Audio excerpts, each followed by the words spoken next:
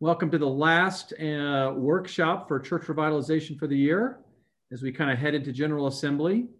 After that, I'm sure we'll have some new direction and there'll be new resources and some of those kinds of things I think available for you guys. And you'll see at the end of this presentation that Brian, who's been with us all the way along, he's going to send a follow-up email out to everybody, kind of letting you know where to find resources on the website, as well as sending you guys a list of books that our team has kind of found helpful over the years.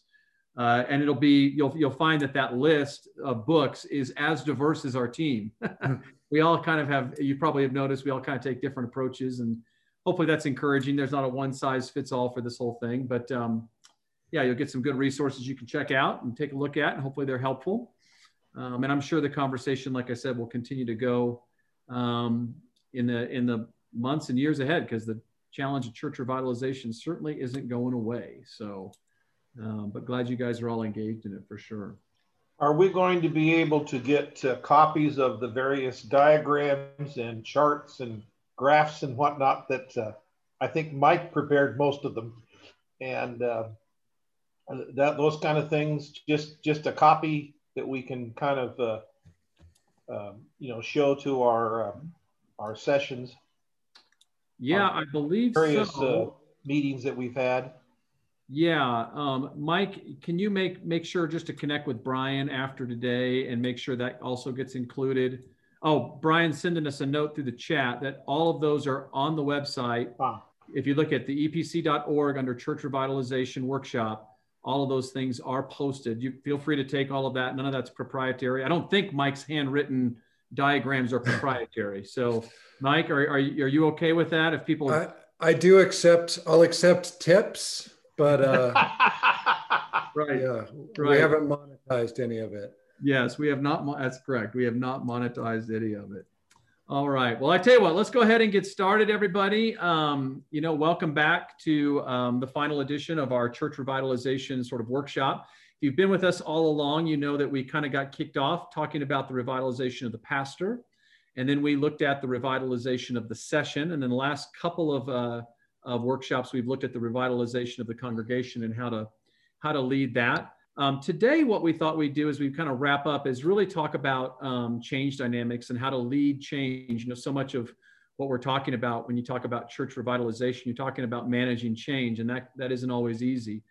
And so we'll talk about some of the things that we've learned along the way, some of the key things for us that have been really helpful.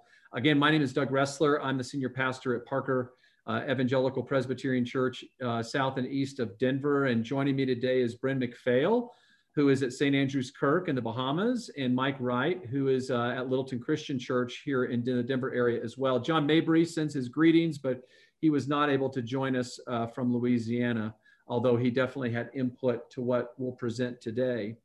Where we thought we would begin is just talking about, anytime you talk about change, of course, people start doing, their stomachs start to turn over, people start sweating and freaking out and all kinds of things. And so the most important thing you can do as you lead change is make sure that you keep your identity rooted in Christ. So Mike's going to kind of get us started by talking about that.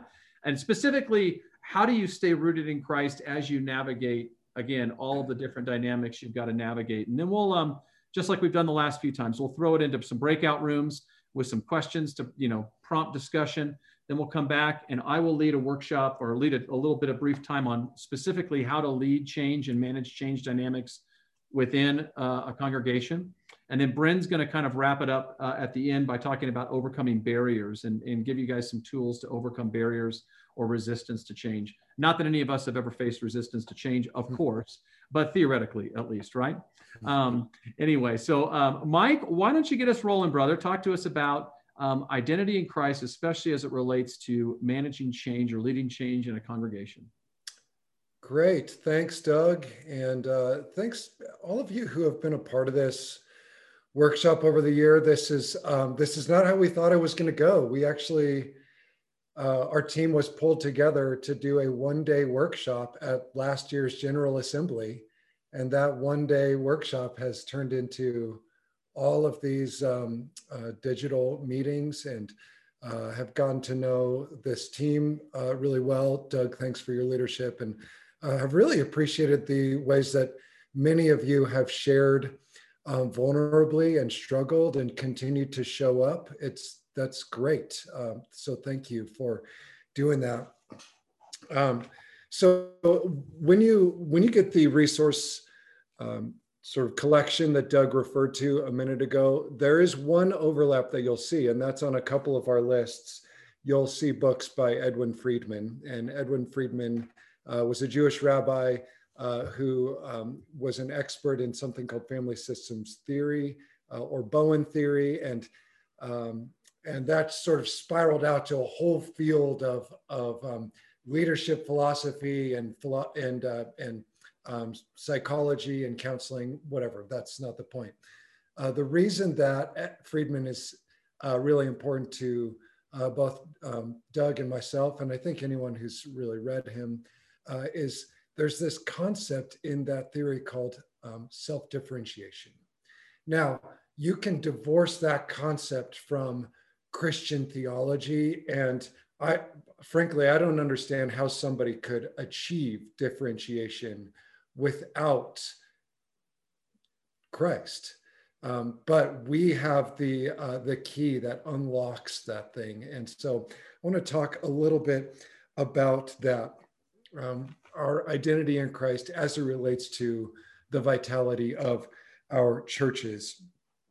And here's the reality. It is very hard to separate, if you are a leader, a key leader in your church, particularly pastors, but I think if you're a ruling elder who's showing up to this, that means you are a very involved leader in your church. And it is very difficult to separate your identity in Christ from the vitality or lack thereof in your congregation. It's very, very difficult to do. Even more so, if you look back over, your notes or all of these sessions that we've put together, it becomes even more challenging when you consider the fact that your vitality and your congregation's vitality are intimately linked to one another. So we have taught over all of these sessions that if your church is devitalized, the first place you need to look is the mirror. That I don't want to put it so harshly as it's your fault, but you bear some responsibility, leaders. You bear some responsibility in the vitality of your church. So if we've presented that, to now come around and start to talk about our identity in Christ related to that topic, it can get a little bit confusing, especially when you're kind of a linear, pragmatic, I just want A to lead to B to lead to C thinker. I mean, that's often the simplistic way that I deal with things. So we often say, as goes the leader, so goes the group. As goes the pastor, so goes the congregation. As goes the session, so goes the congregation. So how do we understand that in the midst of this whole conversation? It may be true that your vitality and your church's vitality are intimately linked. That is true. However, that is not the same thing as your identity in Christ.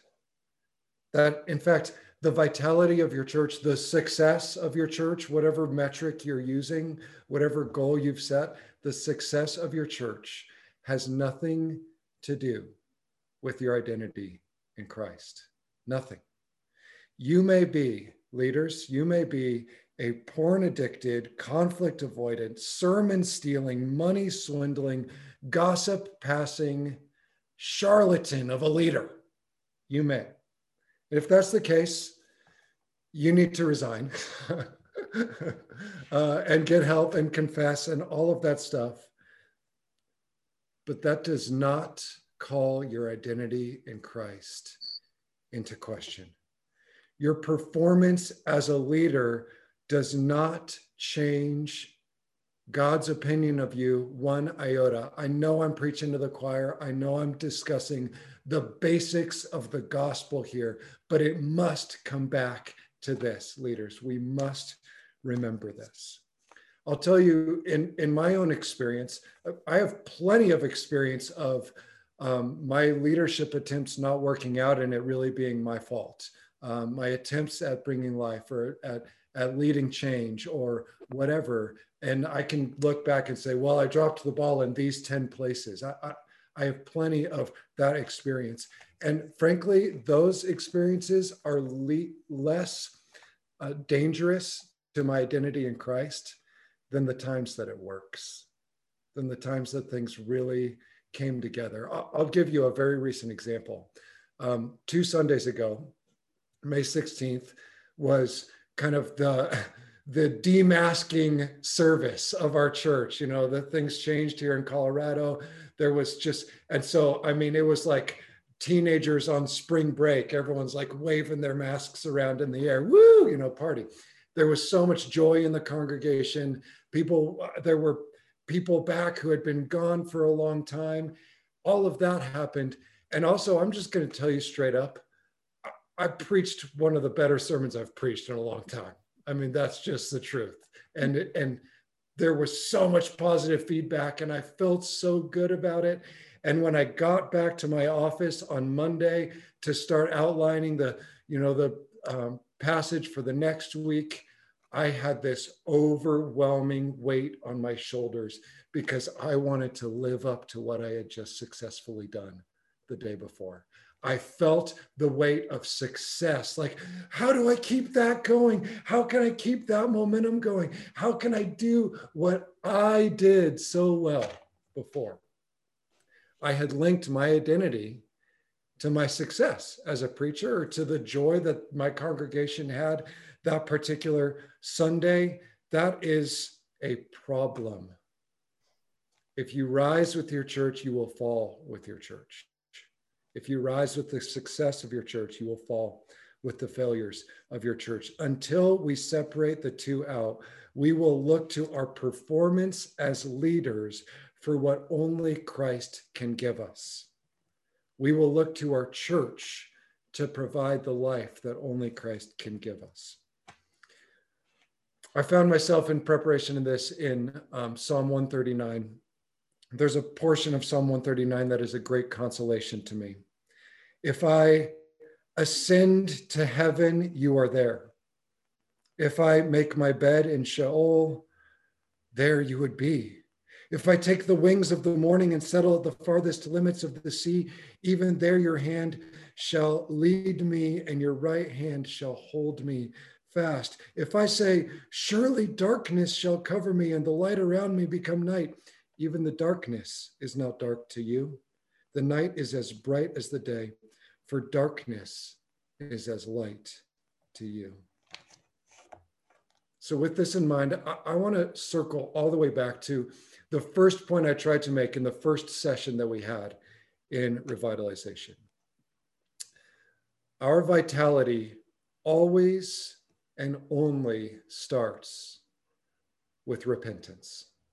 And I think that that's what this psalm is actually talking about. David knew the depths of darkness. We know about David's sin and his failures. We know about his pride. And yet he knew that God was with him the whole way.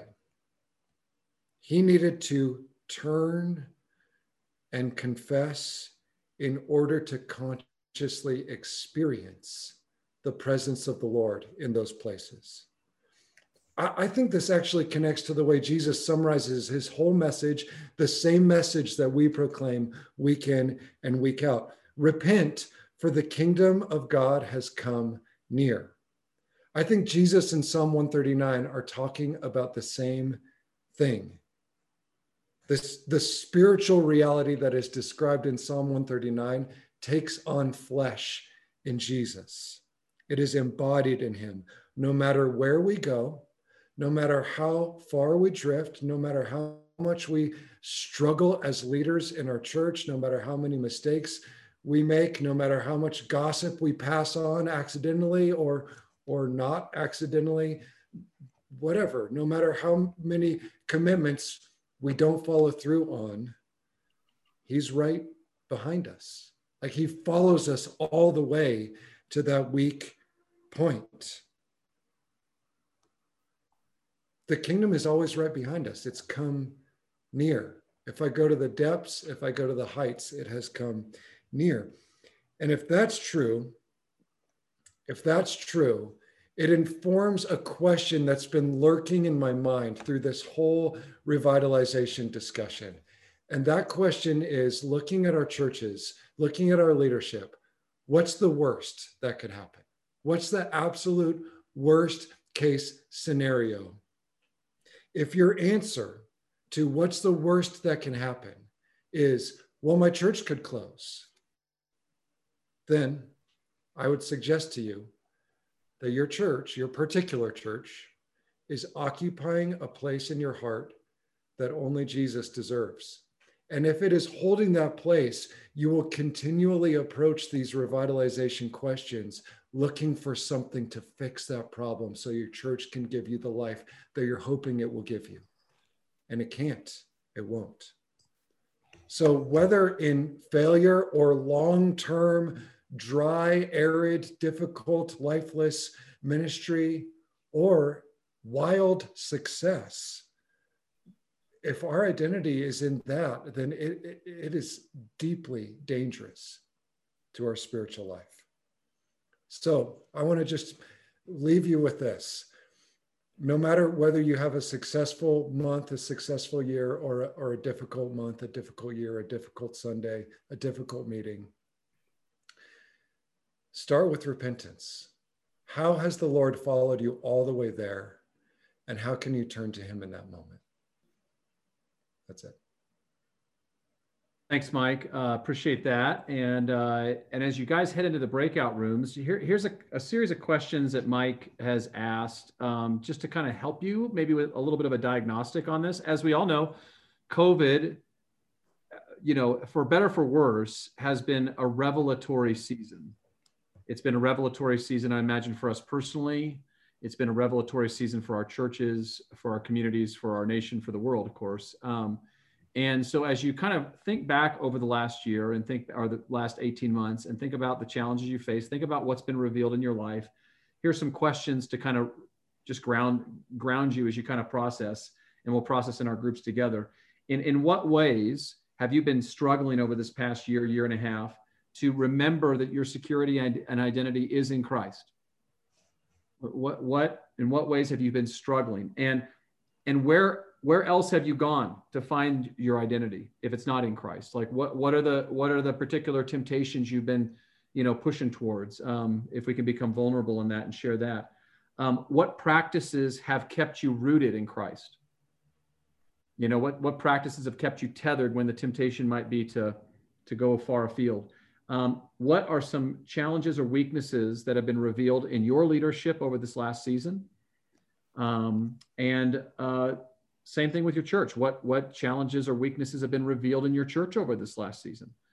So kind of a series of diagnostic questions. We'll jump into our breakout groups now, Brian, and just encourage you to process any or all of those or others as well that might come up. And we'll come back in about 20, 25 minutes. So Brian, would you go ahead and send us out? Welcome back, friends. Great discussion in my group, hopefully in yours as well. We talked a lot about, just as we emerge from this COVID season, what that reveals about where we put our identity in Christ, where our congregation puts their identity in Christ. And I'm sure all of you are facing challenges just like I am in my own church as people make the decisions to whether they're going to come back or not come back, whether they're going to stay in our church or join another church. New people coming in from other churches, how do you handle that? Like all of those kinds of things. One of the things that that we've been processing a lot at my church is, as sort of COVID revealed kind of the strengths and weaknesses of our congregation, one of the things that we're talking a lot about is as we emerge from COVID, what things are we going to bring back? What things are we not going to bring back?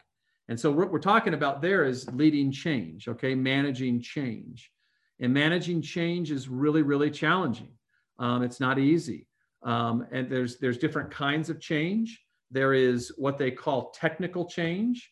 And that's like, you know, problems like our bulletin needs to be redone, or you know, things that can be solved pretty easily, pretty superficially. It's more of like a refining of something in the organization. And then there's something called adaptive change, and that requires people to learn new habits or change their values or attitudes or priorities or ways of doing life in the church. And friends, COVID is a season of adaptive change, right? I don't know how many of you were doing live streaming prior to COVID. We were not. Okay, so we had to learn a completely new way of doing things. And it wasn't just a technical change, it was an adaptive change because it has shaped now some new values for us. Prior to COVID, I would have told you we'll never live stream, you know, because we want to keep everything incarnational. But what we discovered through the live stream is that we now are reaching, we've had people come to Christ through our live stream. We are, especially for our homebound members, this has been absolutely life-giving for them. And so we're realizing, gosh, there's actually some good to this, even though I'm not a big fan of it. There's some good things here. That's, again, challenging some of our values and forcing us to think in some new ways. As you lead through change, so the first thing you got to do is you got to understand, like, what kind of change am I actually leading? If it's a technical change, like I'm going to change the color of the carpet in the sanctuary, that's one layer of leadership. If it's adaptive change, like, gosh, we're going to do a whole new way of doing things, like, again, what COVID has sort of forced us all to do, that requires a different kind of change. You may have read or encountered, if you haven't, I'd encourage you to go back and actually read it. A guy by the name of Andy Crouch, who's one of my favorite authors. He wrote an article way back last spring, March or April, where he talked about how COVID would kind of map out in sort of 3 different seasons. He said initially there's going to be this sense that we're in a blizzard. And if you're in Colorado and there's a blizzard, you don't go outside your home. You kind of hunker down, right? And he said that's going to last however many weeks, right? And then from there, we're going to move into a season of winter where, sure, you go out from time to time, but you're still kind of more limited. You're not going to be doing all the things that you were doing before. And then from there, you move into what he called a kind of a mini ice age, which he thought would take about 18 months from the time he wrote the article, which has turned out to be basically true on some level, where he said you're actually going to have to learn to function in almost a new environment, you know, and under these restrictions and those kinds of things. And even as we emerge from COVID, I know in our area, things are changed. Things are forever changed. There's a lot of stuff that will never go back to being what it was. And so we as a church have to, we sort of have emerged from this COVID winter, and we're now entering into this new season. And I mean, there's a part of me that wonders, like, is this how Noah felt when he like left the ark after the world had changed? You know, like what do we do? And how do we operate, and how do we disciple people?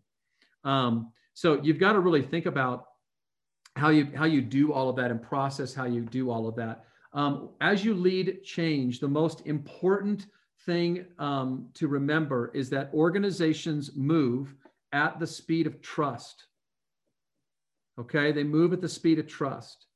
If you have a high level of trust in your organization, you will be able to effectively manage even adaptive changes to sort of its core life together.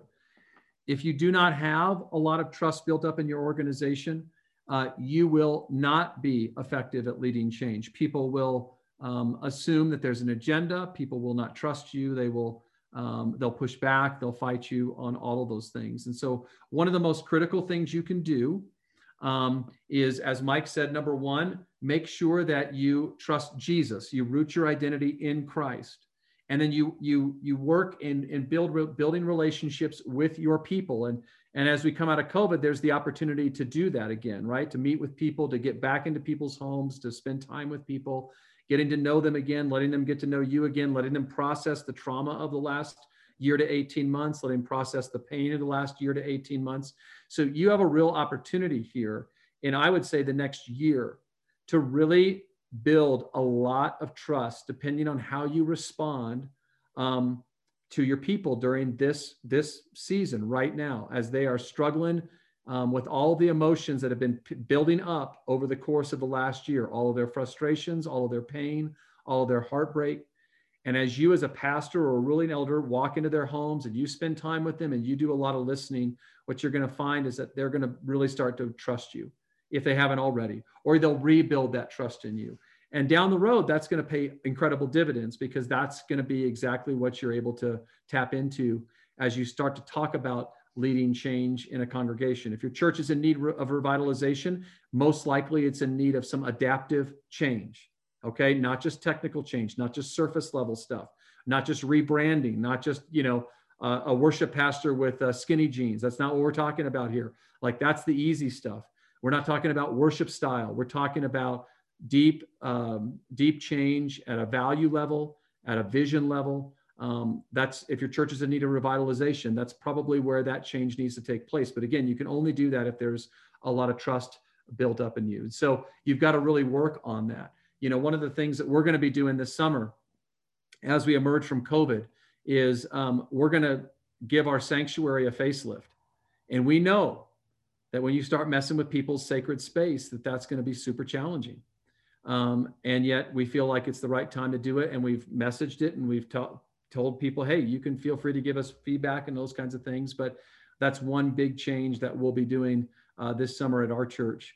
Another big change we're doing is there's a lot of church programming that we were doing prior to COVID that we're not going to bring back, because COVID has sort of revealed how ineffective it really truly was at making disciples.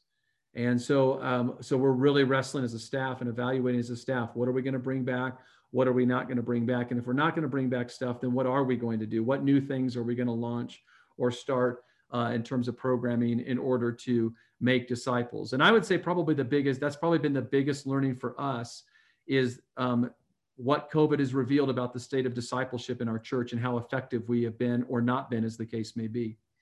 As we've had our conversations with folks who shared with us kind of where they're at and how how they've walked with God through this season or not walked with God through this season. We've really been able to see some things and learn some things about, again, just how effective or ineffective we have been over the last, 30 years since this church got started. And so we're having lots of conversations about that.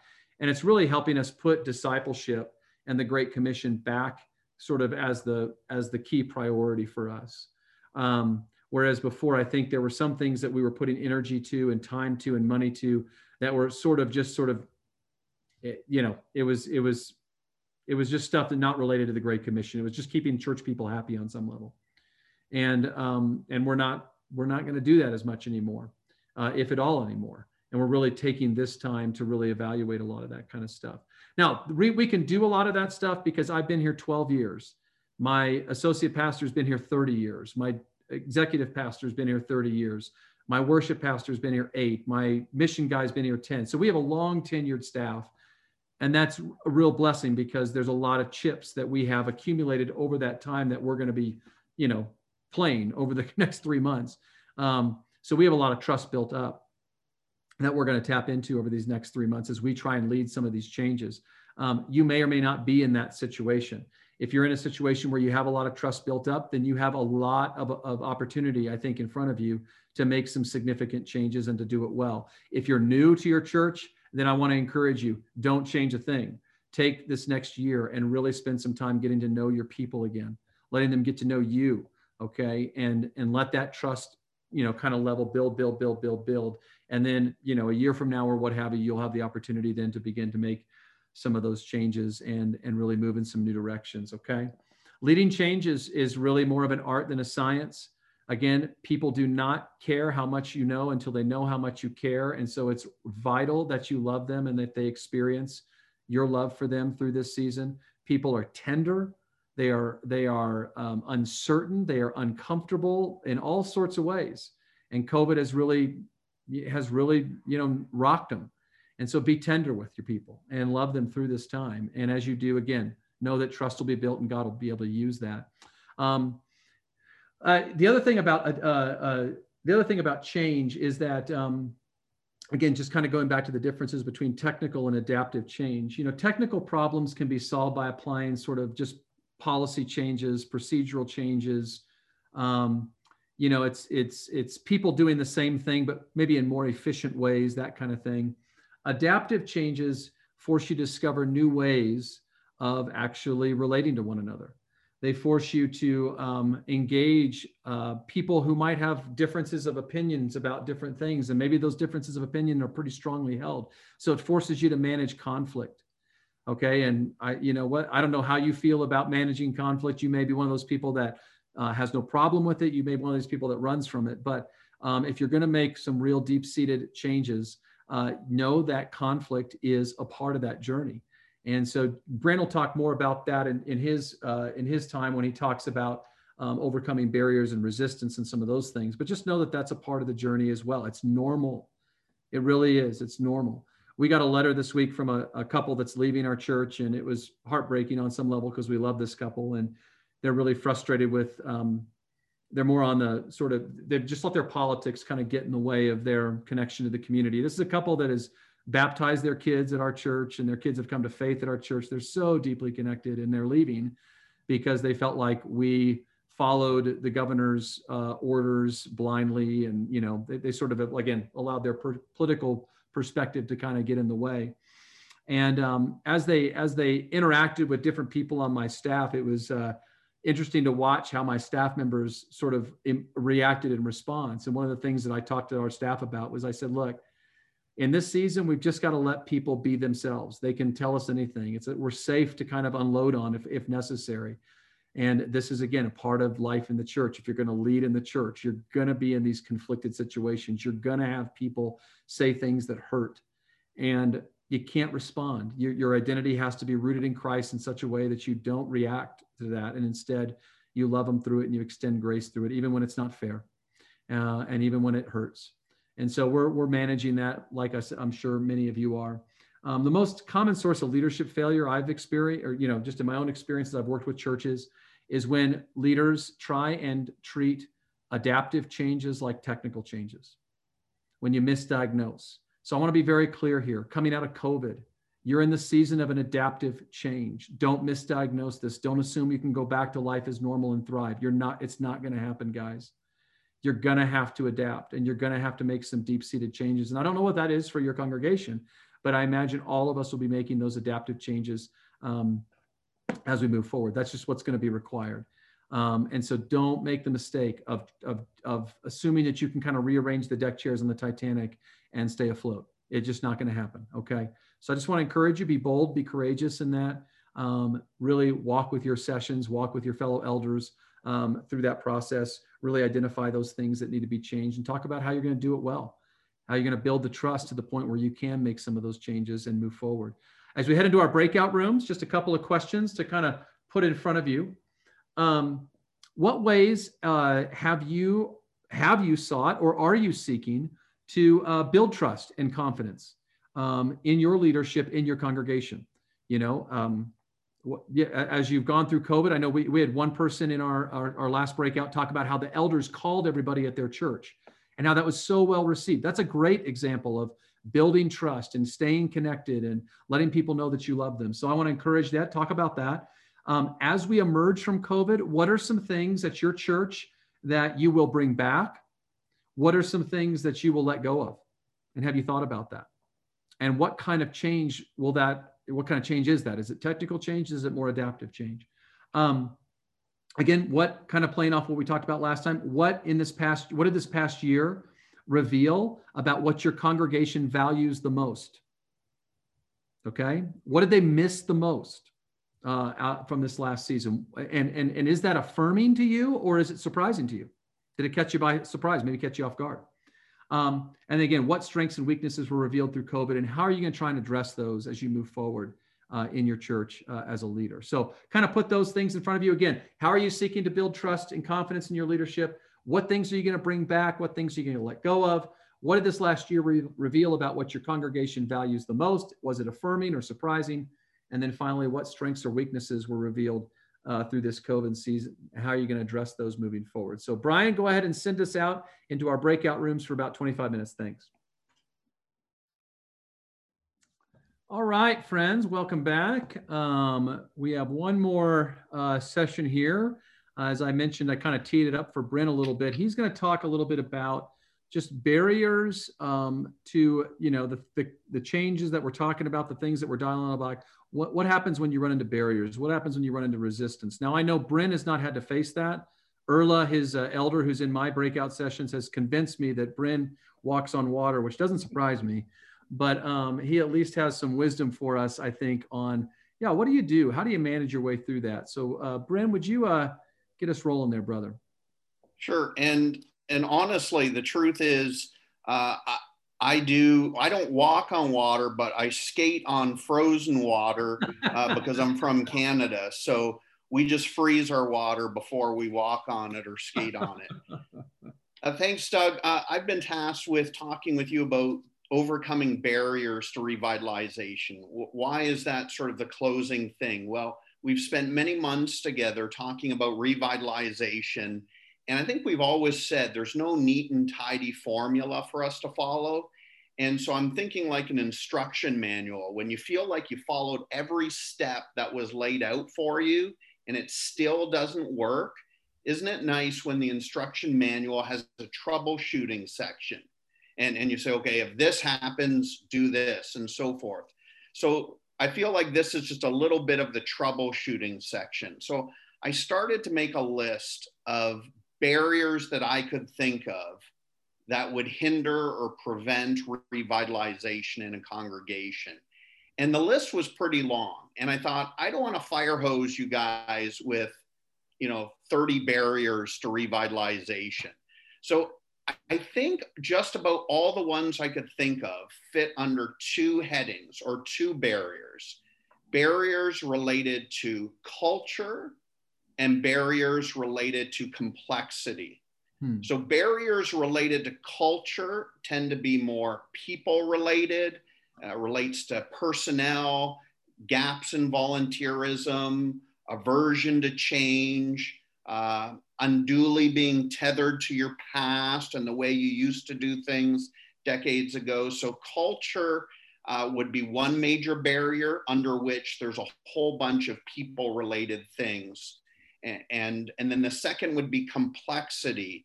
And that's more structural. It's the offering of programs you have, the number of committees, how you populate committees and programs, and so forth. So I want to begin with culture, and I hope you'll forgive me. I'm a big fan of the Buffalo Bills in the NFL, and they're finally having some good seasons. I see some thumbs down, but I press on. So they're finally having some good seasons.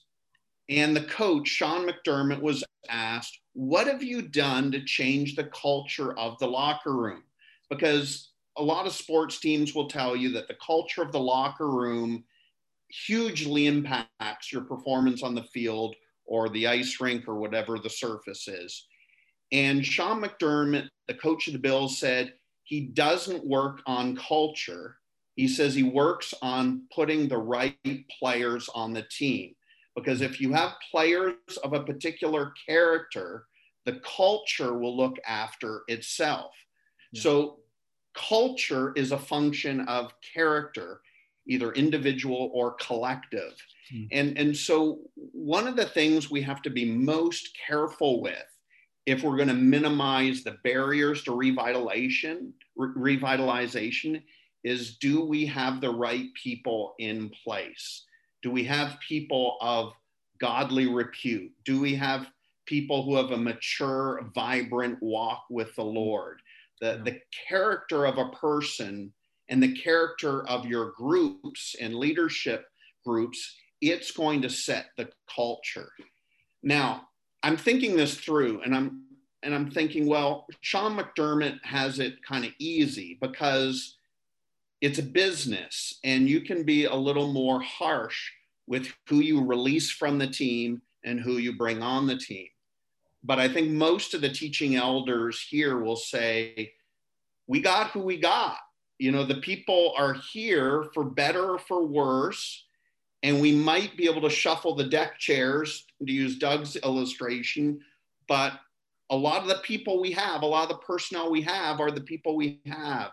And so then how do we if some of our people contribute to being a barrier for growth, what do we do? So if you were on the workshop the first time I did this, some of this is going to be repetitive.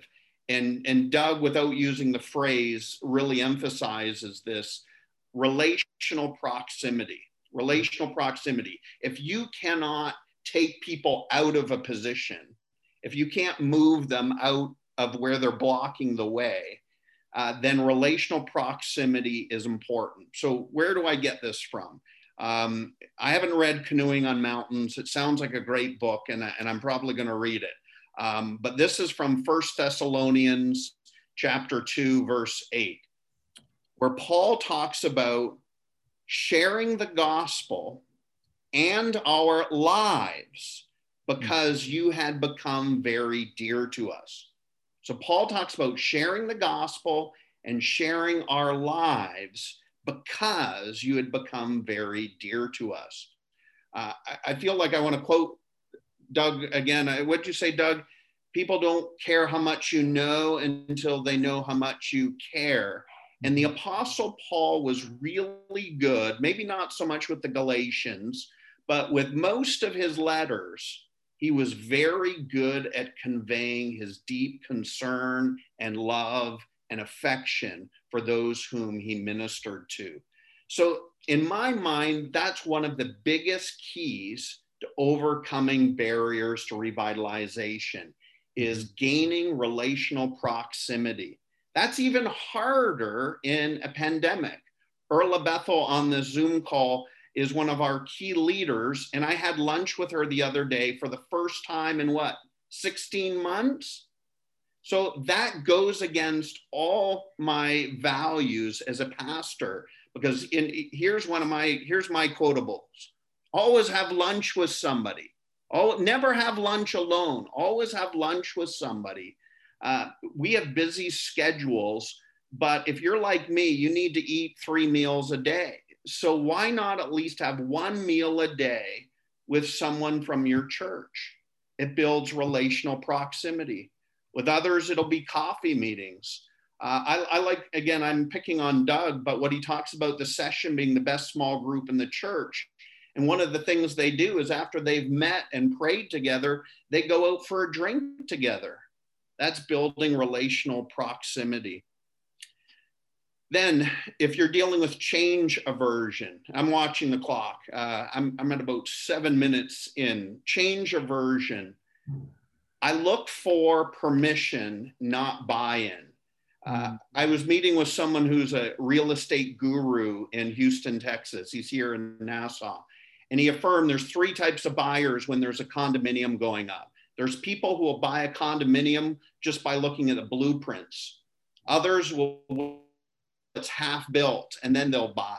And then there's a third group that won't buy the condominium until the whole thing is 100% done. You have all those people in your church. And if you wait for the third group, you're not going to get a lot done and you're not going to feel revitalized. So look for permission, not buy-in. And the way you get permission is by putting a time frame, saying we're going to try this out. And if it doesn't work after 3 months, 6 weeks, whatever the time frame is, say, I promise we'll stop doing this thing. And so you experiment with a time frame and you just get permission. And if it goes well, you get buy-in later. I haven't even touched on complexity, so I'm going to have to fire through this quickly. Oh, Brent, Brent, go ahead and do that. I mean, I think that's a really important thing, and we can spend 15 minutes in our breakout sessions here. So go ahead and do that. I think that's important. Okay. And part of this is testimonial. So on the level of too many committees, many of you have heard the story. St. Andrew's Kirk, when I arrived in 2010, had average attendance on Sunday morning of 50 to 60 people, and they had 14 committees. 14 committees. It was, pardon me, Erla, it was insane. And we navigated the change and we got it down to 4 committees. And then a few years later, we eliminated all committees together. What we have now is session, a board of deacons, and what I call task forces.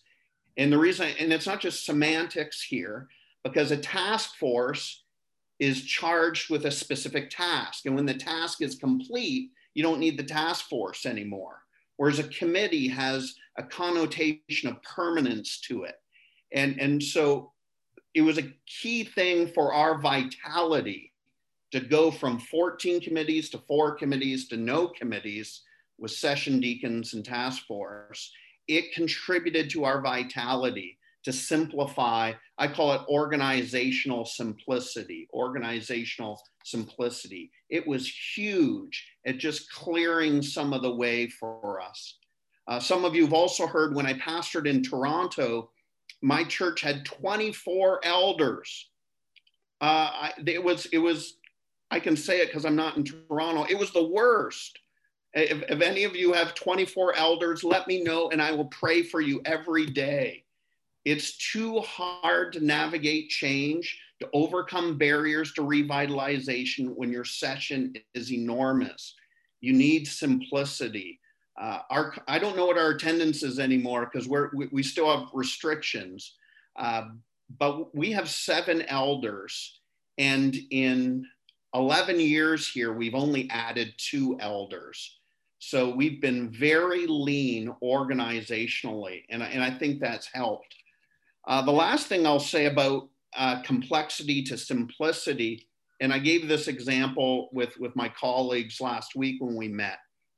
So I'm from a fruit farming family in Canada.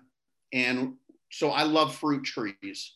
So in my backyard, I've got banana trees, avocado trees, lime trees, mango trees, sea grapes trees, you name it. And it took me a while, even though I'm from a farming family, it took me a while to appreciate the value of a deep prune. And I'm learning that the more I cut my trees, the healthier they are.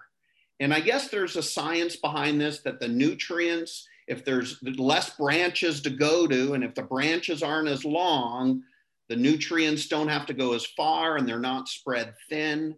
And it was hard for me to learn that if I cut my sea grapes tree down, like prune-wise, it would thrive the next year. And what I'm learning in ministry is not to be afraid of pruning ministries or even eliminating ministries or giving them a break. Because if you give ministries that are underperforming a break, if you give committees that are underperforming a break, then the nutrients and resources that go to those ministries and committees will be redirected elsewhere, and you'll see the benefit. Mm-hmm. And so I know we're sometimes shy about pruning, but I think from agriculture, we can learn a lot. The last thing I want to say, because I'm working through all these principles I've learned and experienced, and then I just come back to scripture, that the barriers I face and you face are designed by God to bring us to our knees. Mm-hmm. And so we can read all the best books and know all the best principles, but if we're building the house alone, we're building in vain. Mm-hmm. Unless the Lord builds the house, those who build it labor in vain. Trust in the Lord with all your heart and lean not on your own understanding. Lean not on all the books you've been reading. Acknowledge him in all things and he'll make straight your paths. And then Jesus in John 15, the vine and the branches. Jesus is the vine and we are the branches. And apart from him, verse 5, we can do nothing. But abiding in him, we bear much fruit. So it maybe as the first course of overcoming barriers to revitalization, pray. And as the last thing you do to overcome barriers to revitalization, pray. And that's better than any of the principles I've given you in the 10 minutes or so. Thanks, Bren. A couple of questions as you guys head into your final breakout. And Brian, bring us back about 5 till and we'll wrap up. But the first one is this: what barriers to revitalization are the most pressing right now for your congregation? So as you think about, like, what is it that's keeping you from being a revitalized church? What are the barriers? And then the second thing is, if there were no resistance or pushback, what committee program ministry in your church would you eliminate immediately? Okay. If there were no resistance or pushback, which kind of goes back to the first question, what barriers to revitalization are most pressing for your congregation to address? A lot of times, let's be honest, that barrier is us and our fear. We're afraid. We're afraid of our church failing. Like Mike said earlier, we're afraid of someone being mad at us. We're afraid of a family leaving. We're afraid. And because we're afraid, we don't take the steps that God has called us to take, and the only way you overcome that fear is by connecting to the vine. It's perfect love that casts out fear, nothing else, right? So it's really, as Bryn just, not to put too fine a point on it, it does come back to your identity in Christ. So let's go to our breakout session. Our final one, we'll come back at 5-2 and wrap up, friends. And so thanks, Brian, for doing that. All right. Well, hey, welcome back, friends. If you haven't got it by now, you are being recorded. No, in all seriousness, Brian has done a great job from the GA office to record all these sessions, to keep them on the website. So we thank Brian for all of his hard work. These sessions are available, and they'll continue to be available. And as things move forward, you might be asking, like, okay, so like what happens next? Well, I just know that there are some plans at the General Assembly level to continue to put resources towards revitalization to help churches that are wrestling with these issues. We want it to be an ongoing conversation. So look for those opportunities. Brian is going to send out a follow-up email in the next week or two with all he's got on his plate for GA. I don't know how soon he'll get that done, but it will get done. It's going to have just some follow-up resources in terms of books that we have found helpful as your facilitators over the years in our own journey of helping churches revitalize. And then there'll be just a portion of the website at the EPC level dedicated to church revitalization. We want to continue to encourage you to look to that as more and more resources become available. We want you to know that we're available for conversations. So if you want to pursue this further with us, we are happy to follow up with you over the phone or over Zoom or something like that in a call, just to continue to be available to you to help you along the way. But I do think the biggest thing is just wrestling with your own fears in this. So I want to tag back to what Mike says and maybe just kind of end it there, that if your greatest fear is your church closing, if your greatest fear is losing a family in the church, if your greatest fear is having to confront a matriarch or a patriarch in the church who has kind of been pretty entrenched over the years, if that's your greatest fear, friends, then I got to tell you, revitalization is going to be pretty tough. But if your greatest fear is letting down the Lord, I think you'll find that those other fears will fade into the background. There's a great verse out of Isaiah. I wish I could remember off the top of my head. I think it's in Isaiah chapter 11, where it says that we are to fear the Lord and to make him our dread. And if we do that, he will become our sanctuary. So we all recognize, right, that this weird dynamic that we have with Jesus, where we're supposed to fear him and at the same time love him. And my experience in this whole journey of revitalization is that it just takes great courage. And that courage is not something we muster up from within ourselves. It is something that flows out of our fear of God. If we will fear God first, we won't fear anybody else. And so just want to encourage you with that, friends, as we kind of head into this next season, wherever God's going to lead you, put him first, fear the Lord, trust him for the journey. And you'll find that maybe some of the other fears that you have that are holding you back from maybe leading the change that you know needs to make, God will take care of those. And I know that Bryn and Mike would join me in just saying amen to that. And so we just want to encourage you. And let me pray for us as you guys go. And then we'll say goodbye for now, and we'll see where the Lord leads it next. So Lord, just thank you for these dear friends. Thank you for them persisting with these workshops over the last several months. Thank you for what you're doing in their lives and their churches. I pray, God, that you would show them where you have already gone ahead of them. Where you are the pillar of fire by night, the pillar of fire or pillar of cloud by day that is leading and guiding them. And I pray, Lord, that you would give them, ruling elders and teaching elders alike, great courage as they just navigate the waters that you've called them to navigate. Lord, we know that you desire your church to really be vital in Christ. And so however that looks, God, in whatever way that looks, we pray, God, that you would just really bless them and encourage them along the way. And if we can be of service to them in the weeks and the months ahead, Lord, help us to be that. Lord, we thank you for all of these things. We thank you for what you're doing in their lives. We pray, God, just a great blessing on them in the name of Jesus. And we pray these things in his name. And all God's people said, amen. All right, dear friends, it's been great to be with you these many months. And Mike Wright's going to be at General Assembly. If you want to connect to him, that would be great. If you want to connect to Brent or myself, we're happy to connect offline as well. Take care. God bless.